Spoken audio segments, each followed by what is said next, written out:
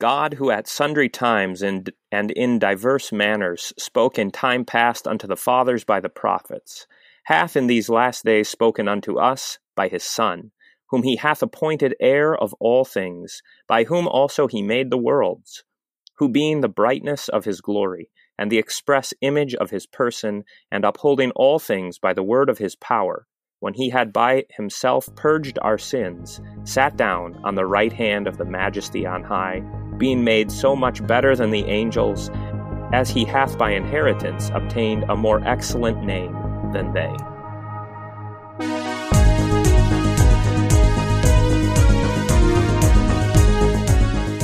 Welcome, everyone. You are listening to A Word Fitly Spoken. I'm Willie Grills here with Zelwyn Heide. Joining us today, the Reverend David Appold. Gentlemen, how are you? Doing well. Good to be back on with you guys. Good. Glad to have you. It seems like it's been a while. Yeah, we've been off for a while. It's good to get the new season underway. All right. How's the weather in Paducah? It's gotten cold. It's gotten pretty chilly here. We actually had a hard frost last night, so driving my son to school this morning, and he was trying to get me to explain to him where frost comes from. So this is a good morning conversation. Nice. Speaking of frost, Zelwyn, how are you? You mean permafrost? Right. Things are going well up here. Just kind of enjoying the cold weather. It's been windy the past couple of days, and when I woke up this morning, it was kind of half blizzarding. But it seems to have calmed down, and we're just kind of enjoying a nice, crisp, cold day. Zelwyn, when you're in your sod house, do you find it warm in the winter or not? Is it insulated pretty well? It depends on which part of the house you're in. But okay, but honestly, Zelwyn, what kind of wood burns best in North Dakota? What keeps you warm in the winter? I don't understand the question. What's wood? We don't have trees. Buffalo chips work well for fuel. Yeah, they do the job. They do the job. Well, all right, gentlemen, we've come together today to talk about a great book of the Scripture, and of course they are all great books, but one that's particularly intriguing is the Epistle to the Hebrews. Before we get into the nitty-gritty of all this, why a long discussion on the Epistle to the Hebrews? Well, I think there's a number of reasons and facets of the book of Hebrew that are well, I guess always perennially helpful, but in our times that are helpful. To be honest, one of the reasons was I was talking with Zelwyn, and he said, how about an episode on Hebrews? And Zelwyn and I have always shared a great love for the book of Hebrews. So after we discussed whether it was actually canonical or not, we decided, yeah, let's go ahead and do it. It wasn't a long discussion, but go on. Yeah, what was the word fitly consensus on the canonicity of Hebrews? We're ready to accept it. Yeah. Okay, good. Once in Conclave Part 3, we'll formally adopt it into the Bible. Yeah. These decisions can be made by us after all. That's right. Well, democracy. Yeah, we have to talk about this because there are people, and it's becoming, I don't know that it's becoming more common or if people just are louder than they used to be, but people are slowly chipping away at these books and saying, well, they're not really Scripture. You're only bound to the 4 Gospels and maybe some of the epistles, but certainly not Hebrews. And so we kind of push back against that a lot because we need to. We need to affirm the canon of Scripture in this current year. Yeah. Well, I think even the passages that make Hebrews, quote unquote, a hard book, right? These passages about the impossibility of coming back from apostasy, I kind of like it for those very passages, because, which maybe makes me weird, but it emphasizes the finality of what we have as Christians, the supremacy of Christ above everything that came before him. I guess, but no, I can't think of a better word for it. Maybe you guys can. The finality of what Christ has brought, and the necessity then of perseverance and endurance. And I think in our time, that call for endurance, perseverance, for taking up the cross, for running the race, I think that's something that we talk about quite a lot. And it's something that I find in my own congregation resonates with people. Whether it's just because it hasn't been impressed on them, I don't want to say that, but people are sensing, you know what, there is a need for perseverance as things are less and less, easy for Christians. Yeah, absolutely. It's a book that is certainly doctrinal, but at the same time, it exhorts us to greater action and to be better men in the faith, or women, for whoever's listening out there. But it does encourage us to be strong and to persevere. It gives us the example of Christ and explains his work and ministry and what it was. But it also gives us the example of all the great saints who went before us, and specifically mentioning some of them by name. So it's a tremendous book with much to dig into. I don't think we'll get through all of it in this episode, and that's all right. One of the things I think we need to handle, that we've kind of alluded at already, would be the issues surrounding its, well, I guess you could say its canonical status, as well as the question of why it's questioned, why its status in the canon is questioned at all, because this is where you get into the great debates about the homina legomena and the antilegomena and what that means and how we should understand that. And I know that that's actually a question that some of our listeners have asked about is, how should we understand the antilegomena within the New Testament and what that even means? So do we want to maybe start there first? I think specifically with Hebrews, it comes up, I guess, as an issue. I'm hoping that most of our readers are very familiar with the book, but there's a chance that might not be true. It is different in tone than the other epistles. And I'm not talking about style, because I don't feel, sometimes this gets brought up. Well, the style of the book of Hebrews is very different than the style of Ephesians. Therefore, it can't be by the same author. I don't go in for that kind of a thing, but I just mean like the type of writing that it is. You don't have Paul saying at the beginning, I, Paul, an apostle of the Lord Jesus Christ, to the church, in wherever it is, in Romans, to the Hebrew church in Romans. You don't have that sort of address and title. And so there is no self-identified author of the book. And I think that the lack of that identification has given birth, in the history, and we should cover some of the different theories here, but that lack is the reason why it's even questioned. Right. And so the whole category of antilegomena arises simply because there are questions regarding who wrote this particular letter. And of course, the 7 books that are in the New Testament that are considered antilegomena all have these kinds of questions of authorship. And so trying to determine the author as far as we are able to is a very live question for something like the book of Hebrews. Right. Well, why is it live when it was pretty much settled up until the time of the Reformation? You have, by the 4th century, it's pretty much, understood to be Paul's. Augustine affirms it, Jerome, others. It's still the majority consensus early on, but you do have other people proposed as authors, right?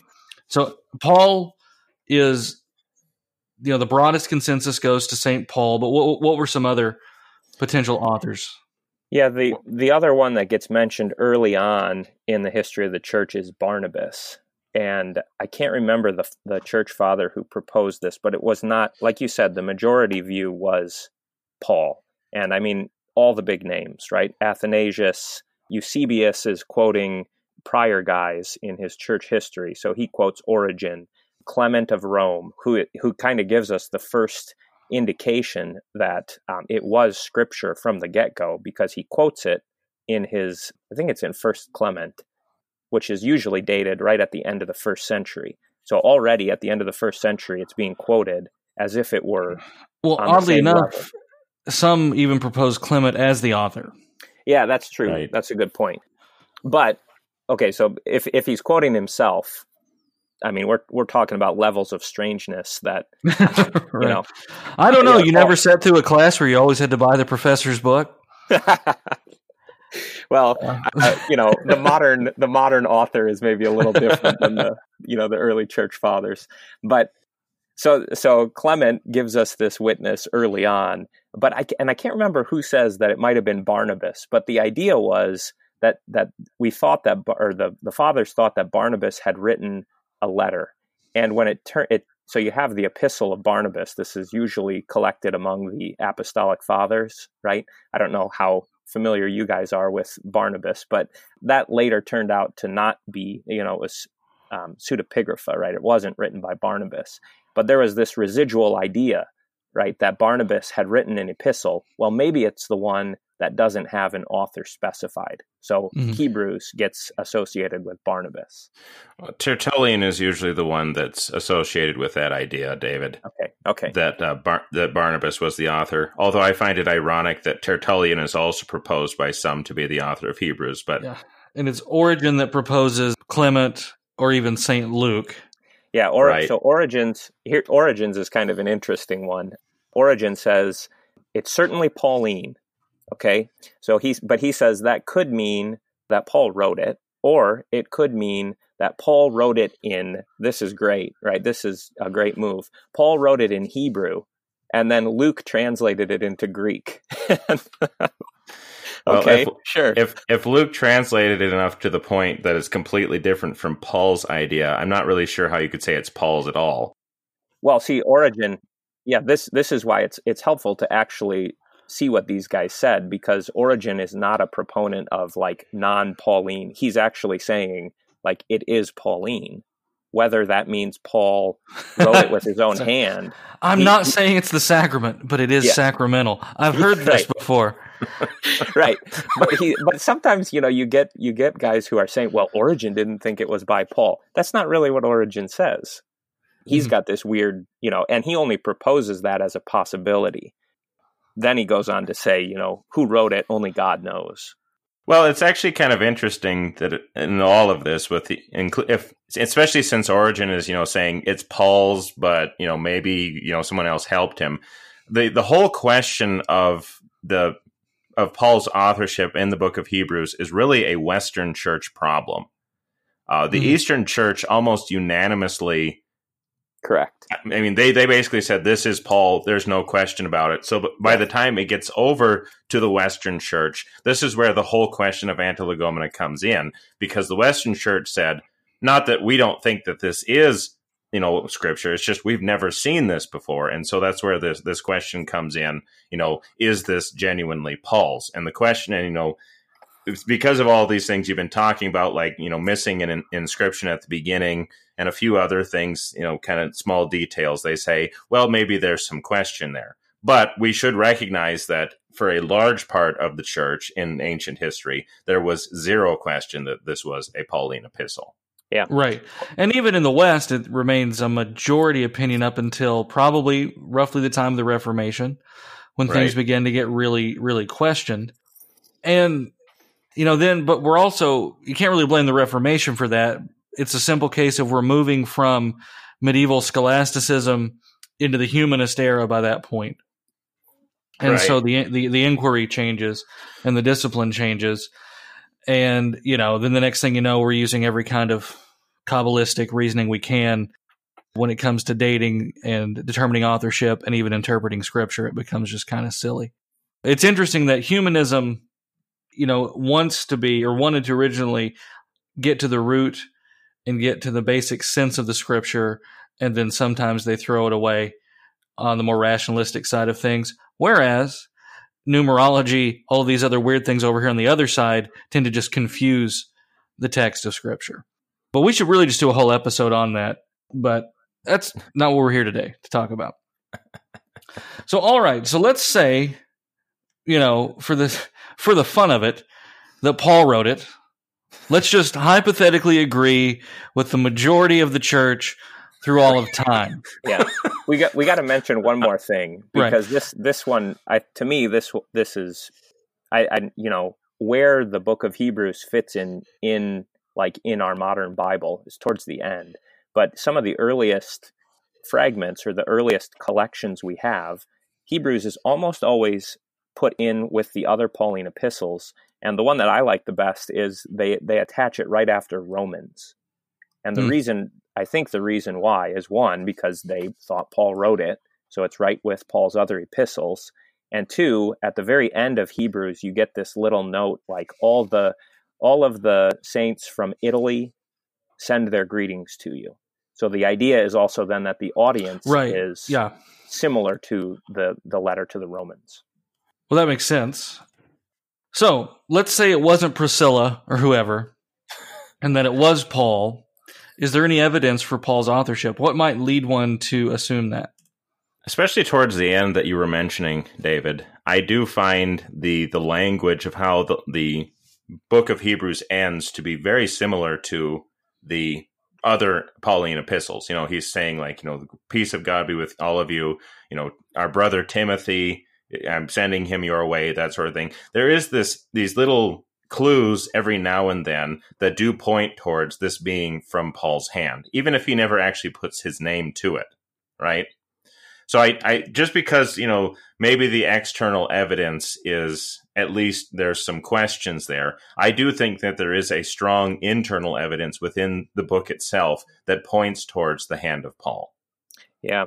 When you start to look at the internal evidence, I think that books have been written both ways. That some scholars would say, well, the language is different from the epistles, but then other scholars sort of say just the opposite. Look at all these overlaps between Pauline, Paul's phraseology and Hebrews.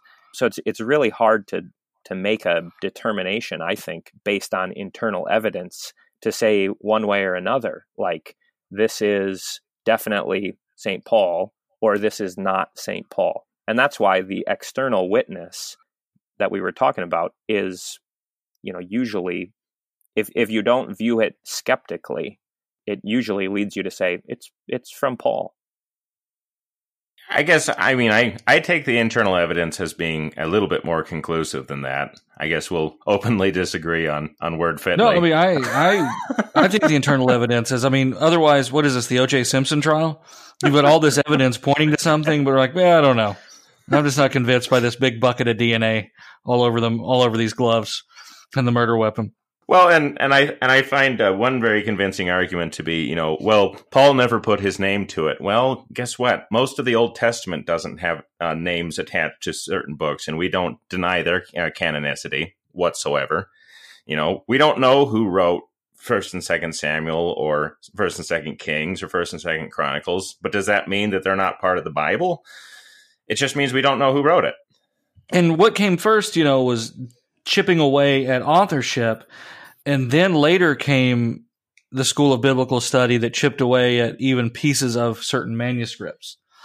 So once you can take something broad away, like the authorship and certainly the canonicity, well, then you can take a book and say, well, we're pretty sure we know who wrote it. And we're pretty sure it's the Bible, except for these parts. Right. And then we can chip it away. Right. When we move away from what the church has said about what is Scripture and what isn't, I think we're on shaky ground. Yeah. And we have to be careful. Everything with a grain of salt. We need to study the Scriptures diligently, especially when we talk about the actions of the church, but we can't simply throw them away and say, well, some guy in a tenured position somewhere must know better because some dudes in the 19th century decided the Bible wasn't inspired anymore. I'm not arguing against the external evidence in any way, shape, or form. Right, and I'm not saying that we shouldn't look at it, and that David absolutely has an excellent point. I'm saying you put David and Zelwyn together, St. Paul wrote it. That's what I'm saying. Well, yeah, that's what it says in my Bible, guys. It says the epistle of St. Paul to the Hebrews. So, what am I supposed to do with that? It just says it right there at the very top. Exactly. No, when you introduce the readings on Sunday, you're supposed to go, the author, whoever he was, we don't know. Maybe she. We're not sure. We can't be sure. You need to insert as much doubt as you can as you introduce the readings on Sunday. Correct. Because that's really helpful to everyone. That's really helpful to faith and to the unbeliever or the struggling believer. It's funny. We want to be so clever. We're always so clever that we're willing to dampen the smoldering wick or to break the bruised reed. Anyway, we need to wrap up this segment. Any last thoughts on authorship before we move on? You had mentioned earlier on, David, questions about style with regard to the book of Hebrews and how that's sometimes trotted out as a reason why Paul couldn't have written it because it's so different in character. Well, for one thing, I think that the genre of Hebrews, maybe, which we can talk about after the break, is so different from the letters, the regular epistles, that there are certain different conventions going on here. And also, when we're dealing with the high rhetoric and the very nice, elegant style and the elegant Greek of the book of Hebrews, which is, why Origen, for example, said maybe Luke wrote it. St. Paul never said that he was unable to speak rhetorically or unable to speak, in a high style. He simply said he didn't use it so that nothing would get in the way of his gospel. And so I do think that he very much wrote it, and he was using all of his education to write it in this one particular instance. No, it's a very good point. We see this in our daily lives. We speak differently depending on who we talk to. Our text messages are going to come across differently than sermons we write or articles or whatever. And you should hear what we leave on the cutting room floor here. So things become just different depending upon context. Very good point. We're up to our first break. We'll be right back with more Word Fitly.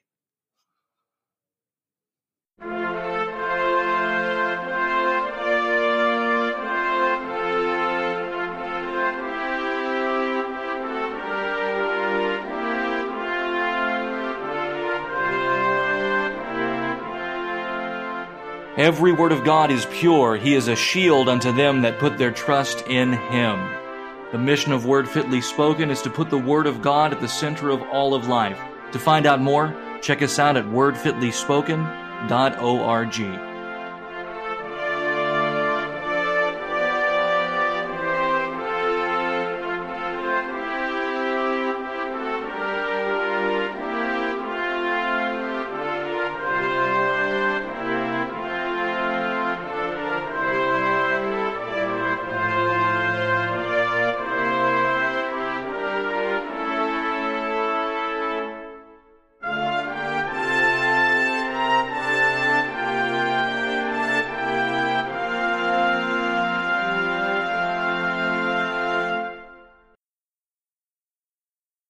Welcome back to A Word Fitly Spoken. Willie Grills, Zelwyn Heide, and David Apple talking St. Paul's epistle to the Hebrews. Well, we talked about authorship a little bit there. Well, a lot, actually, which is good. So we're going to move on then into the book itself. And before we dive into the text, let's talk a little bit about what its context might be. When do you suppose the epistle was written? I would say that, the epistle to the Hebrews, the big number to keep in mind, I think for the whole New Testament, but especially for Hebrews here too, specifically, is 70. It's really hard to pin down dates before then, but I think that we can certainly set up like a ceiling here, that I think there's no way that the book of Hebrews was written after the year 70. And most people should know what happened in that year, but that was the year when the temple in Jerusalem was finally destroyed by the Romans. And the reason that that's the ceiling is because the book of Hebrews talks a lot compares Christ's entrance into heaven and his heavenly ministry with the priest's ministry in the temple in Jerusalem. And he's talking again and again at length about the supremacy of Christ over all this stuff that happens in Jerusalem.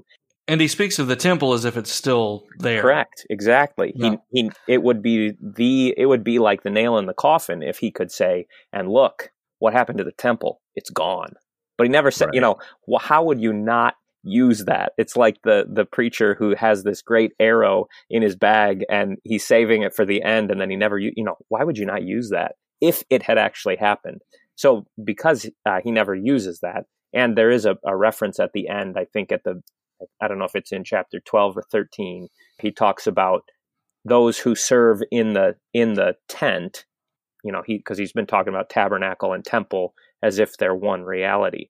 Those who serve in the tent have no right to eat from our altar. So he talks about it as if it's a present reality.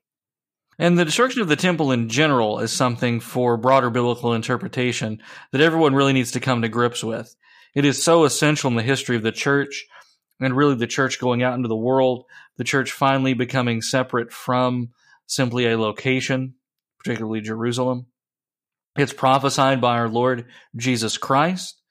It's a very significant event, And a lot of the way we read the Bible needs to be viewed through either a lens that is set before the destruction of the temple in the year 70 or the years following the destruction.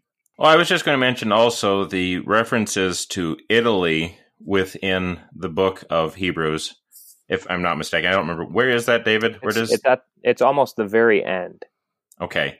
You could, with Paul in mind, you could even draw the conclusion that he's in Italy, which would be sometimes after the book of Acts, which would put the book of Hebrews somewhere in the 60s, which would show that what the time period that Paul is writing within and the kind of the situation that he's writing to is that increasing turmoil within Israel that is going to lead to the Jewish war, which will lead to the destruction of the temple. And so there is this kind of turmoil in the background that kind of helps us to understand what's going on in this book, right?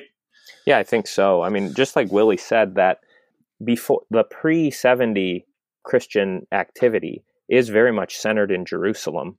You get in Acts 15, you get Jerusalem as still the place where everybody's gathering together for big questions like, should we be making the Gentiles become Jews? And of course the answer is no, but the point I'm getting at is Jerusalem's still the center.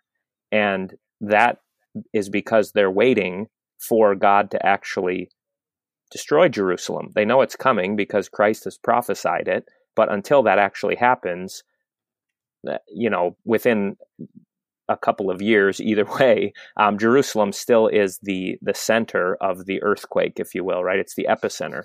But then after 70, Jerusalem, not that it disappears or it drops off the map, but it no longer has that same importance that it had before. And really, I think a lot of it is because of the importance of the temple, that this was God's chosen place of worship. This is where he made his name dwell throughout the Old Testament. And even though Christ has become our temple, he's the temple made without hands, still, we know from the book of Acts that the apostles were going every day to the temple and then coming back to their homes every single day. So it still had some kind of importance for the early church. Well, and it's interesting, and we'll get into this more as we get into the text, but Hebrews, since it does deal so much with temple worship and the impermanency of the earthly temple, is a great antidote to the dispensationalism so prevalent today in Christianity,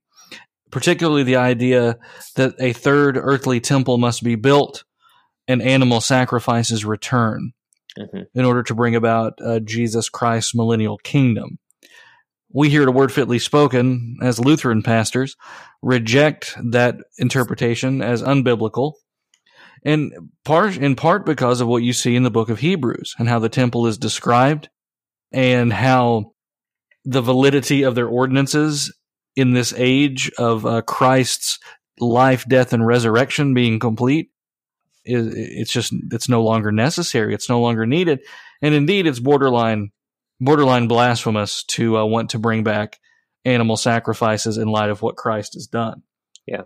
Or just as blasphemous, I guess. Yeah, right. That's what I was just going to say. I think that's part of why Hebrews is written. One of the things that is different about Hebrews than, say, like a book like 1 Corinthians or even Galatians, right? In those books, you have very obvious, like, now I will write to you concerning, a man sleeping with his mother, his mother, his stepmom. Mm-hmm. Yeah, that's Corinthians. Or Christians taking each other to court, right? You don't really have that, now I will address this issue in the book of Hebrews.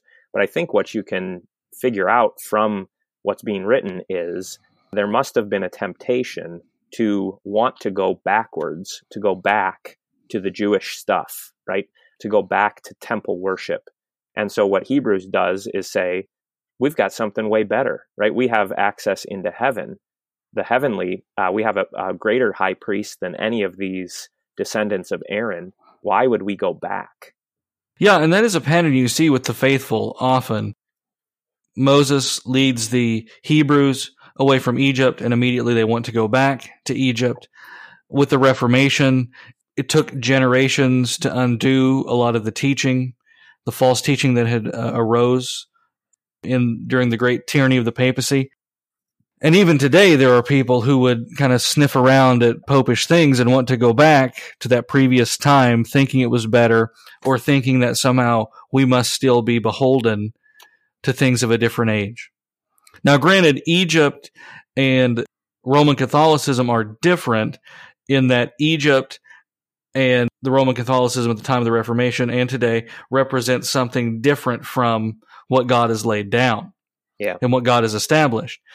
In the temple, you actually do have God establishing the worship there, but they want to extend it beyond its time. And there is a time where the sacrifices of the temple cease, and that is at the one great sacrifice, the death of our Lord Jesus Christ for the sins of the world. So they are different in that way.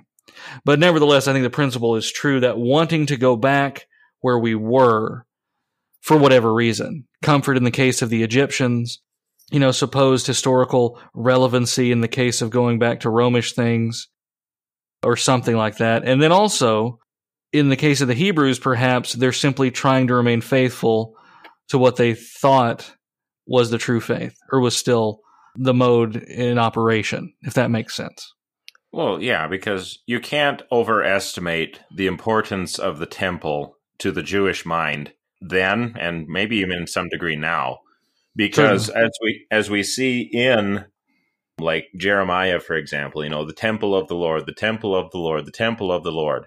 The temple was the visible sign that they thought meant that they had God's favor. And because this was the place where God had promised to be, this was the place that showed that God was still with them. So as long as they still had the temple, who cares what's going on out there? It's just kind of, God is with us. He's not going to send us away, which is why even the apostles, say to Jesus in like Matthew 24, what wonderful stones and how beautiful is this place. God must certainly be with us. And for Jesus to turn around and to say something like these stones will all be thrown down to them is basically saying, well, that means God's forsaking us entirely. Right. And it is interesting. We mentioned the drive for even Christians to build a new temple, but there are Jewish people out there who certainly want to see the temple built. And they're always looking for that red heifer, and shadows of temple ordinances are still there in the annual chicken sacrifice that certain sects of Judaism does. And I forget the Hebrew or Yiddish word for that ceremony, and I'm not going to Google it right now for the sake of pacing. It's still there. That temptation's still there. Perhaps that's why we need to preach to these people more than simply affirming them in their belief, which is very common among preachers like John Hagee and maybe even Hal Lindsey and others who basically say the Jews are fine keeping their covenants. What they see is keeping their covenant. Right. And Hebrews is a great antidote. I hate to keep repeating myself to this idea that the Jews need the gospel preached to them just as much today with a temple not standing than they did in a day when the temple is standing, because they're still in need of the one thing, if indeed they'll believe. But in their obstinacy, they have continued on in the old pattern, not recognizing that the new has come, the newer and greater temple, the one built not with human hands. Didn't the author of the Hebrews say something about a partial hardening somewhere? There you go. And then we get, and the same guy who wrote Romans mentions a similar thing. What a coincidence. What can you do? Well, all right, guys. So we're going with it's written before the destruction of the temple. Right. And we talked a little bit about its canonicity. Do we want to delve into that anymore, or do we think we've covered that ground pretty well? I think maybe as Lutherans, we should deal with Luther's objections to the book, even if just in passing, because Luther famously spoke some, I guess you'd say, not so nice things about the book. And that would be something that we would need to contend with, at least in passing. So what did he say, David? Yeah, you can find this in his, I think, the most concise form. He might have written about it in other places, but just in his little introductions to each book of the New Testament, he talks about how, I think he singles out 3 passages that make him think that this was not apostolic. And the one is in chapter 6, where it says, it is impossible to renew again those who have basically fallen away. Chapter 10 says something similar, if we continue sinning intentionally, there no longer remains a sacrifice for sin. And then in chapter 12, I think, it's either 11 or 12, when Esau gets brought up, it says Esau sought repentance with tears but couldn't find it. And so what Luther says is this makes it sound like there's no repentance after, and I think that there was historical discussion about this. What do you do about sin after baptism? Is there any way for that to be removed from a person or forgiven? And of course there is, but when Luther read Hebrews, he at least said, look, these passages present problems for us, and you can gloss them. This was what he said in his introduction. You can gloss them, but if you let them stand just as they are, kind of the natural reading is contrary to the rest of New Testament teaching. Mm-hmm. He also said he said that it seemed to be sort of thrown together, which again, I don't know how who gets to say that about books of the Bible. I really think Paul should have written Romans a little bit in a different order. Well, thanks for your input, right?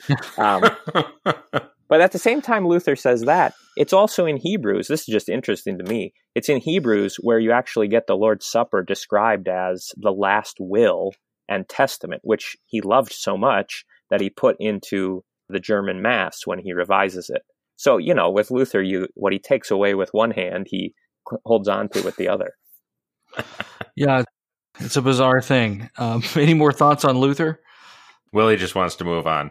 No, I'm good. I just want to make sure we're not missing anything. I mean, what do you do? Well, it seems cobbled together. Okay, well, your table talk was cobbled together, Martin. I don't know what to tell you.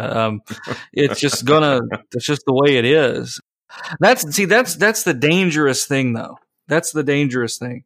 And I'm not going to mention the fact that we don't subscribe to all of Luther and this, that, and the other. But that's the dangerous thing when you go, I have this interpretation, and I don't like what this verse says about it, so I'm just going to cast it off. But we never do that. No, we would never do something like that. So that's not a temptation common to Luther. That's a temptation common to everyone, and something we need to be on guard with, to let the Scriptures norm us rather than us norming the Scripture. Not saying that's what he's doing there, but he's starting to tiptoe into that. It doesn't sound right, so I'm going to just get rid of it. No, but in the case of Hebrews 6, for example, that is a bit spooky at first, right? It's impossible in the case of those who have once been enlightened, who have tasted the heavenly gift, and have shared in the Holy Spirit, to be restored once they've fallen away. And so what do we make of that? And we'll get into that as we get into the text and what will undoubtedly be later episodes where, is it a case of the person dying apart from faith, right? Is it a case of the person just so hardening themselves here? Because Hebrews is going to talk about extensively us having an advocate when we do fall. All this priestly language and language of atonement actually has to do with our sins and our continual sinfulness. So I guess we'll wait to unpack Hebrews 6 once we get there. Yeah. The other part that Luther comments on is this, where it says, what does it say? It says something like, you should be ready for solid food, but you're still just little babies. I'm severely paraphrasing, okay? You're still just little babies and you need milk, right? I'm not going to lay again the foundation. And then he lists off these basic things that are foundational. And what Luther says in his introduction is interesting to me. He says, those are the things he should have written about. So we should always just deal with the foundational things. But we come back to, 1 Corinthians 3, I gave you milk because you weren't ready for solid food. Now we're back into Hebrews again. It's not Pauline at all, guys, just because he uses the exact same allusions and metaphors. Which is maybe kind of a long way of saying that, just because Luther or some other authority says something doesn't mean that settles the question in and of itself. They are, of course, men, and we need to approach the Scriptures as the Scriptures and deal with it as scriptural questions. Because, even thinking like Corinthians and say, baptisms on behalf of the dead. Mm-hmm. What do you make with that? Do we just say, this doesn't line up, so we're just going to throw it out? Well, you can't do that because... we recorded a whole episode on the temple in Nauvoo and the prophet Joseph Smith. If you want to check that out. Yeah, well, that's a whole other can of worms. But you know what I mean? I mean, we think that because they're antilegomena, that opens them up to being fair game for any kind of question. And then we accuse people that, lob the same kind of questions at the homina legomena or the other books of the New Testament. Maybe we should approach these things with a little bit more fear and trembling than we have up to this point. And some humility, which is, I guess that's my nicer way of saying it. For once, I out-Midwesterned you when it came to politeness contra bluntness. You have been in Illinois for what, Willie, a year now?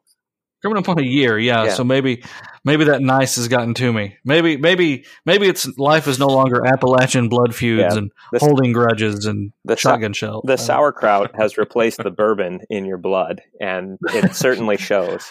Right, and my gout is as bad as ever. I don't really have gout. I don't want that out. I just want people to know that I'm not that much into Martin Luther that I let that happen. Well, all right, guys. Any final thoughts as we head to the next break about the dating or the authorship or the canonical status of Hebrews? Maybe we mentioned it before, but just the genre. I think it's fair to say, it is different than the other epistles.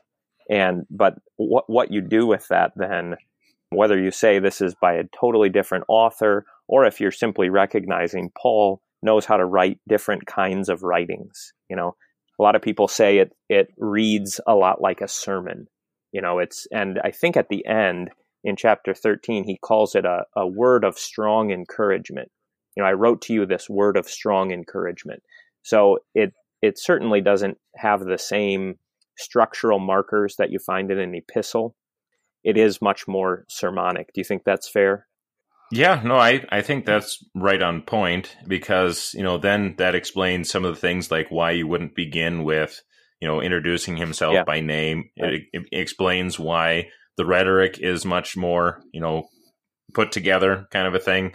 It would also explain why he moves through his subjects the way that he does, because he really is taking these giant themes and really kind of breaking them down into lots of different parts, which is something you would do in a public speech. By all means. Great stuff, guys. We got to take a break. We'll be right back with more Word Fitly Spoken.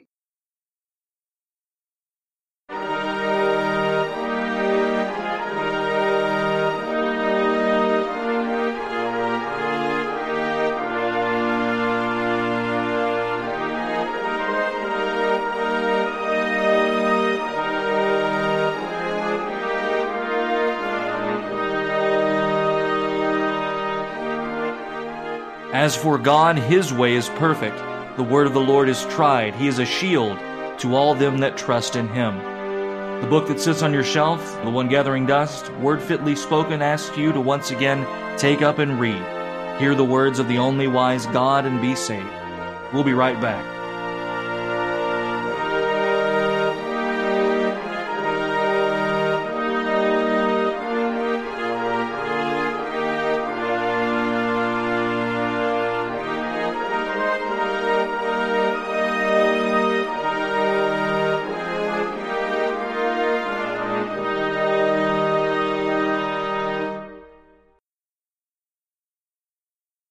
Welcome back, everyone. This is A Word Fitly Spoken. Willie Grills, Zelwyn Heide, and David Apple talking about the Epistle to the Hebrews.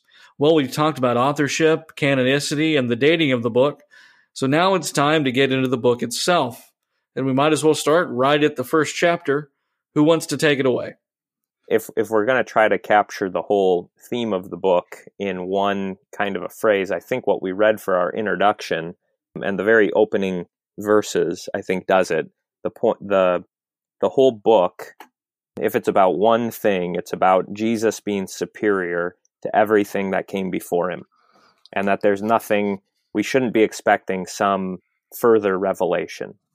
So this is kind of a thinking about the way that God's plan, certainly his eternal plan, was always to send the Son to pay for sins, right? He's the Lamb of God who was slain from before the foundation of the world. That's another anti-legomenon reference there of Jesus, but be that as it may, the whole thing, Hebrews just goes through a number of comparisons of Jesus to other Old Testament figures and says Jesus is better.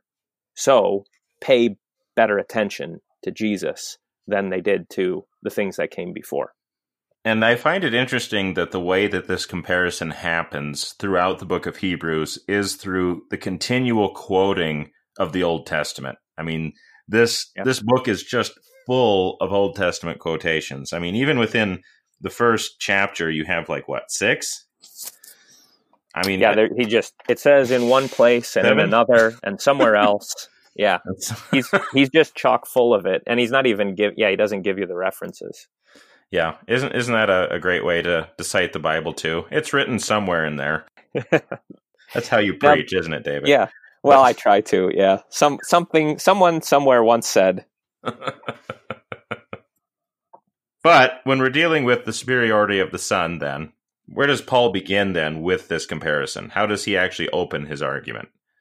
Well, okay. So after he says that he's the exact imprint of God, the Father, he's the radiance or the effulgence of God's glory, he goes into this comparison with angels.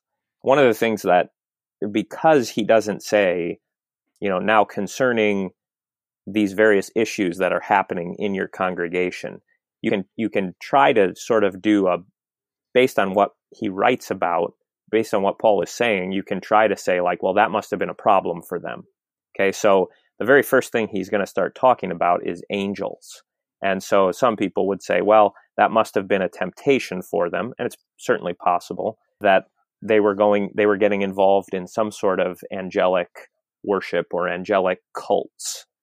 I don't know much about angelic cults, so I don't know how much that helps us understand this, other than just kind of the general thing that angels are powerful beings, right? And so if Jesus is compared with an angel, it's to emphasize that he is greater than, he is better than any angelic figure that might come to you.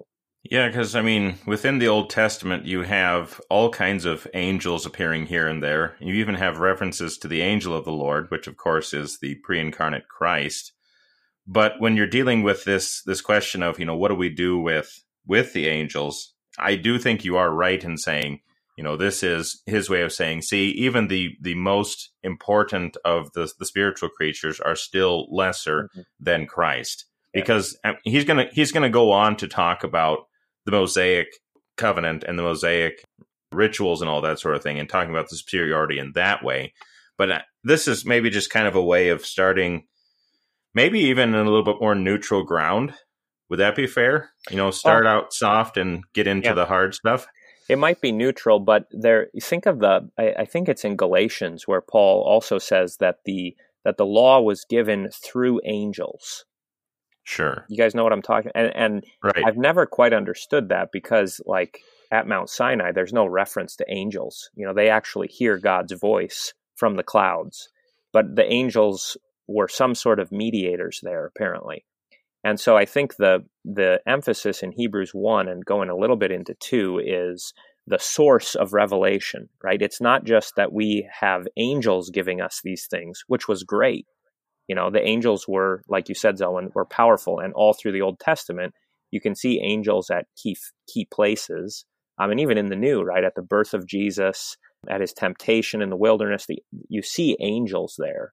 But the Son is superior even to these key figures in God's plan of revelation. The Son is the source of the greater revelation.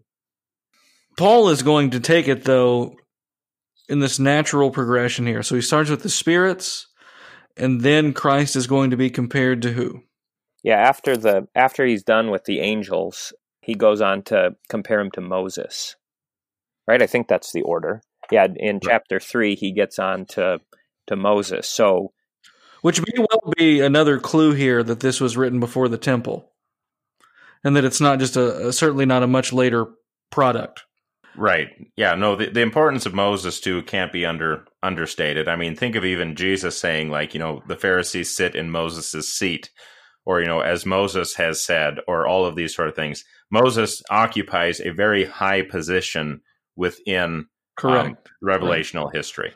So Moses is compared then here to a servant, right? So Moses is a servant in God's house, which he was a great servant, right? But he was not the son. And so the point of bringing up Moses is to emphasize that the son is greater than the servant. And you get this great analogy, right? The builder of the house is far superior to the house itself.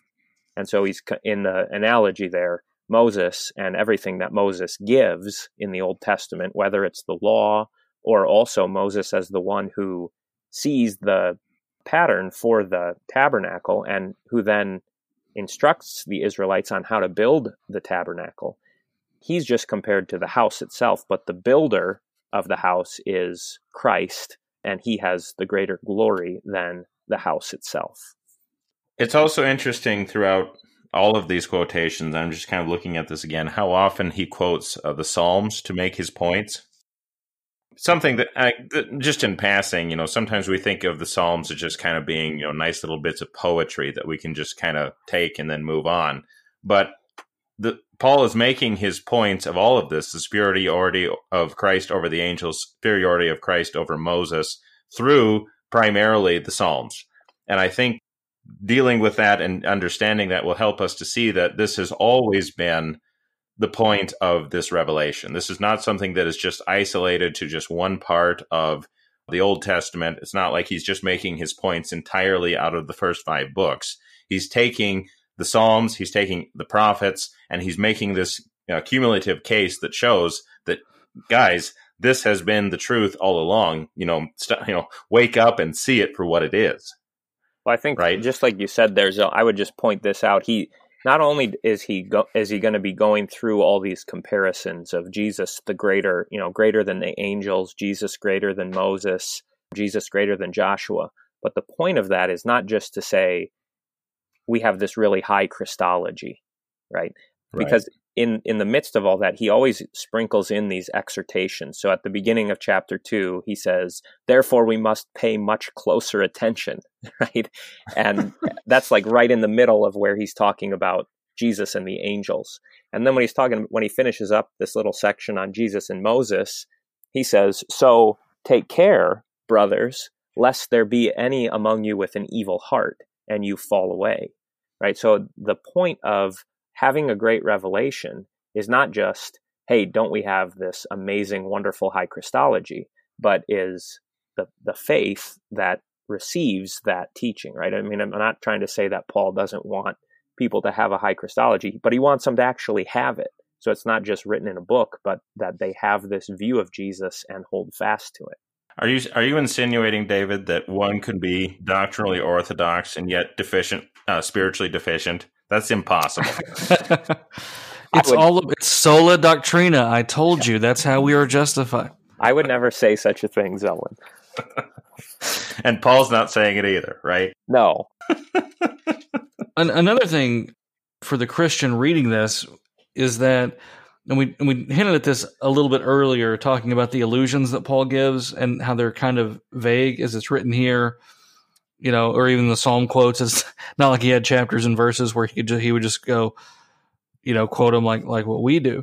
He assumes a very broad knowledge of the Bible from his audience. Right. I mean, Moses is still a big deal. I mean, most people are going to know Moses, but I mean, even the scripture quotes, everything like that, the Psalms in particular, we miss so much of the Bible if we only read one part of it. Or, speaking to the pastors, perhaps, if we only preach one part of it. So, you need to have a lot of the Bible down so you don't miss what he's doing here. I mean, it's still scripture when he quotes it, obviously, but it's nice to be able to hear and go, oh, okay, I know what he's talking about. I know where he's speaking, because it gives us that fuller understanding of the scripture. None of these books exists in a vacuum. You have an excellent example of that, Willie, like in chapter 9, where he's talking about all these things that were in the tabernacle, but he says, but I don't have time to talk about these, Right. Or even in chapter 11, when he says, time would fail me to speak of Gideon and Barak and all this sort of stuff. Having a solid understanding of the Old Testament and a solid, broad, just general knowledge is really going to help us understand what this book is doing. And for that matter, what the book of Revelation is doing, but that's a whole different subject. So. Yeah. Right. And to just read the scripture and pray as we read it and seek understanding, and seeking outside sources is perfectly fine and acceptable. But we just read the text for what it is, take the text in, and try to commit some of that text to memory. Don't just let Scripture be a scavenger hunt for bread and chalices or something like that. Let the Scripture be what it is, and then let the Scripture open itself up to you as you begin to learn more of it and to recall more of it and to remember more of it as you get into the New Testament, where they're using those Old Testament texts, in such a great way. Yeah. I think one of the highlights of Hebrews is the way that it uses the Old Testament, and we would certainly say this is a Christological understanding of the Old Testament, but you actually see what that means in the book of Hebrews. So he's quoting Psalms as if Jesus were the one who's speaking the Psalms. So when we say this is a Christological psalm, well, what in the world are we talking about? We're talking about what Hebrews is doing here, right? That Jesus is the actual speaker in the Psalms. And so when you're hearing these first-person Psalms, now not in every single case, but very frequently, you can read them as spoken in the person of Christ or as if they were his words. I'm not trying to be like, edgy or something. I just think we use these terms without necessarily always knowing what we mean by them. And I only say that maybe as a self-critique because I've said stuff and then in Bible class people say, I don't know what you're talking about, Pastor. Right.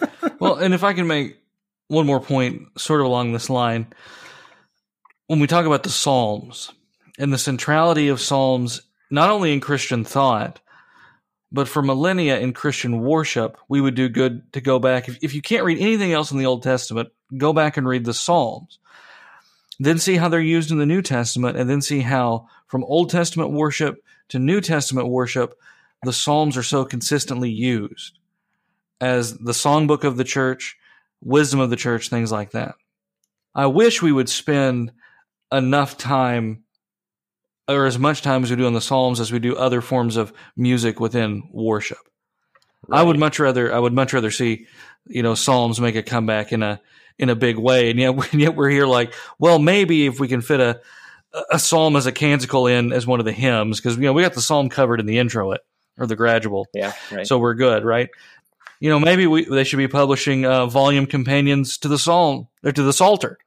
Maybe we should try that one out for size. I know there's commentaries, but maybe do that. We are so quick to want to read away from the Bible things about the Bible when we should really be spending more time in the Bible, letting Scripture interpret Scripture. Nothing wrong with reading things outside of the Bible at all, and certainly if they help inform us about the Bible. But particularly in the case of Psalms, which are so central to the worship and life of the church, it seems as if they're neglected in favor of talking about worship songs or even hymns and other things, when the Psalms are so much different and so much higher than what our pens could craft. But maybe I'm wrong. Maybe the Psalms and the Bible just aren't clear, and we need other things. I don't know. Well, no, I think it's a good piece of advice, like dealing with like commentaries and that sort of thing, and these extra biblical aids. They are wonderful things. They are great aids to our understanding of the Bible.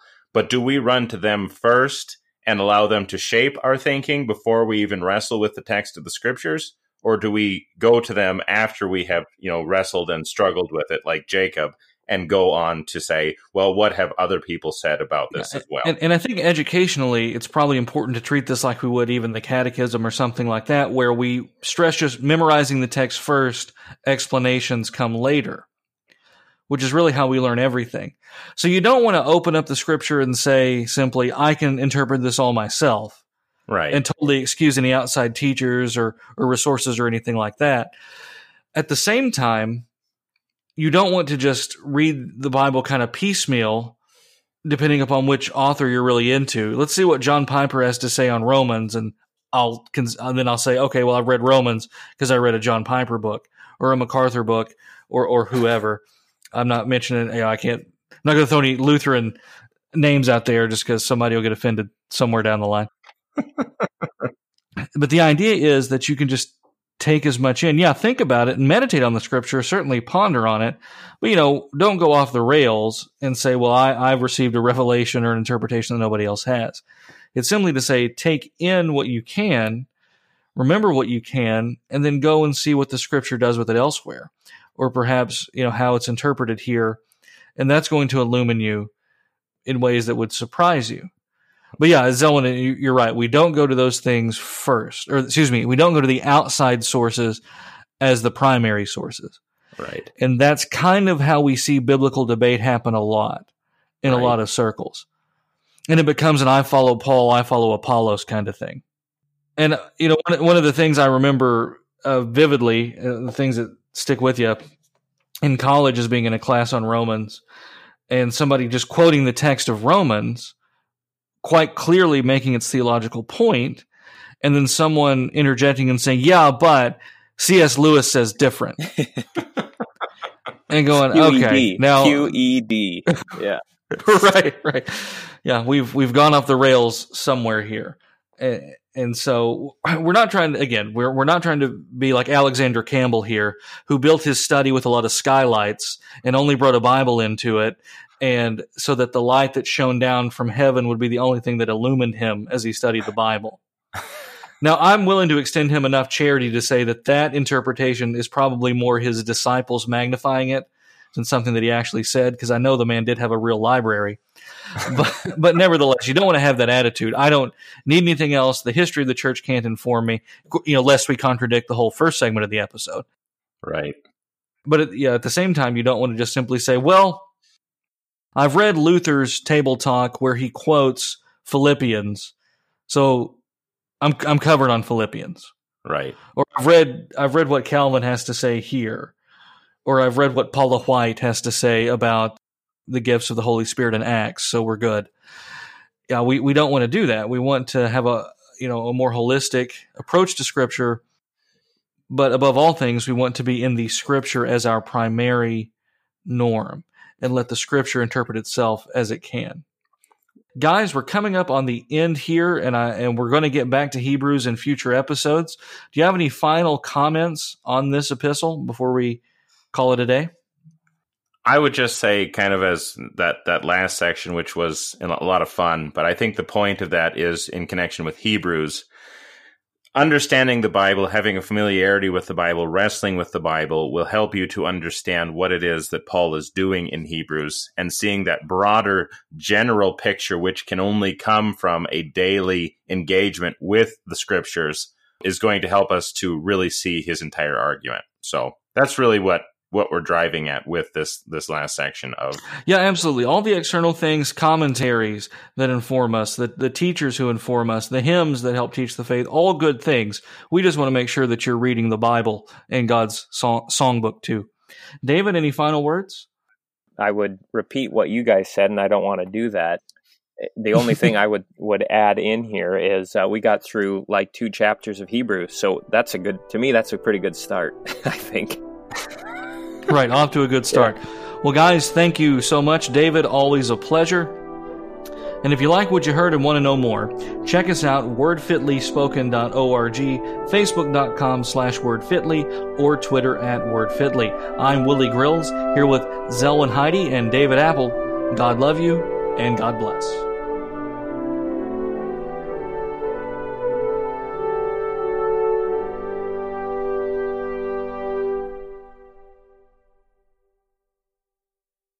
Now the God of peace, that brought again from the dead our Lord Jesus, that great shepherd of the sheep, through the blood of the everlasting covenant, make you perfect in every good work to do his will, working in you that which is well-pleasing in his sight, through Jesus Christ, to whom be glory forever and ever. Amen.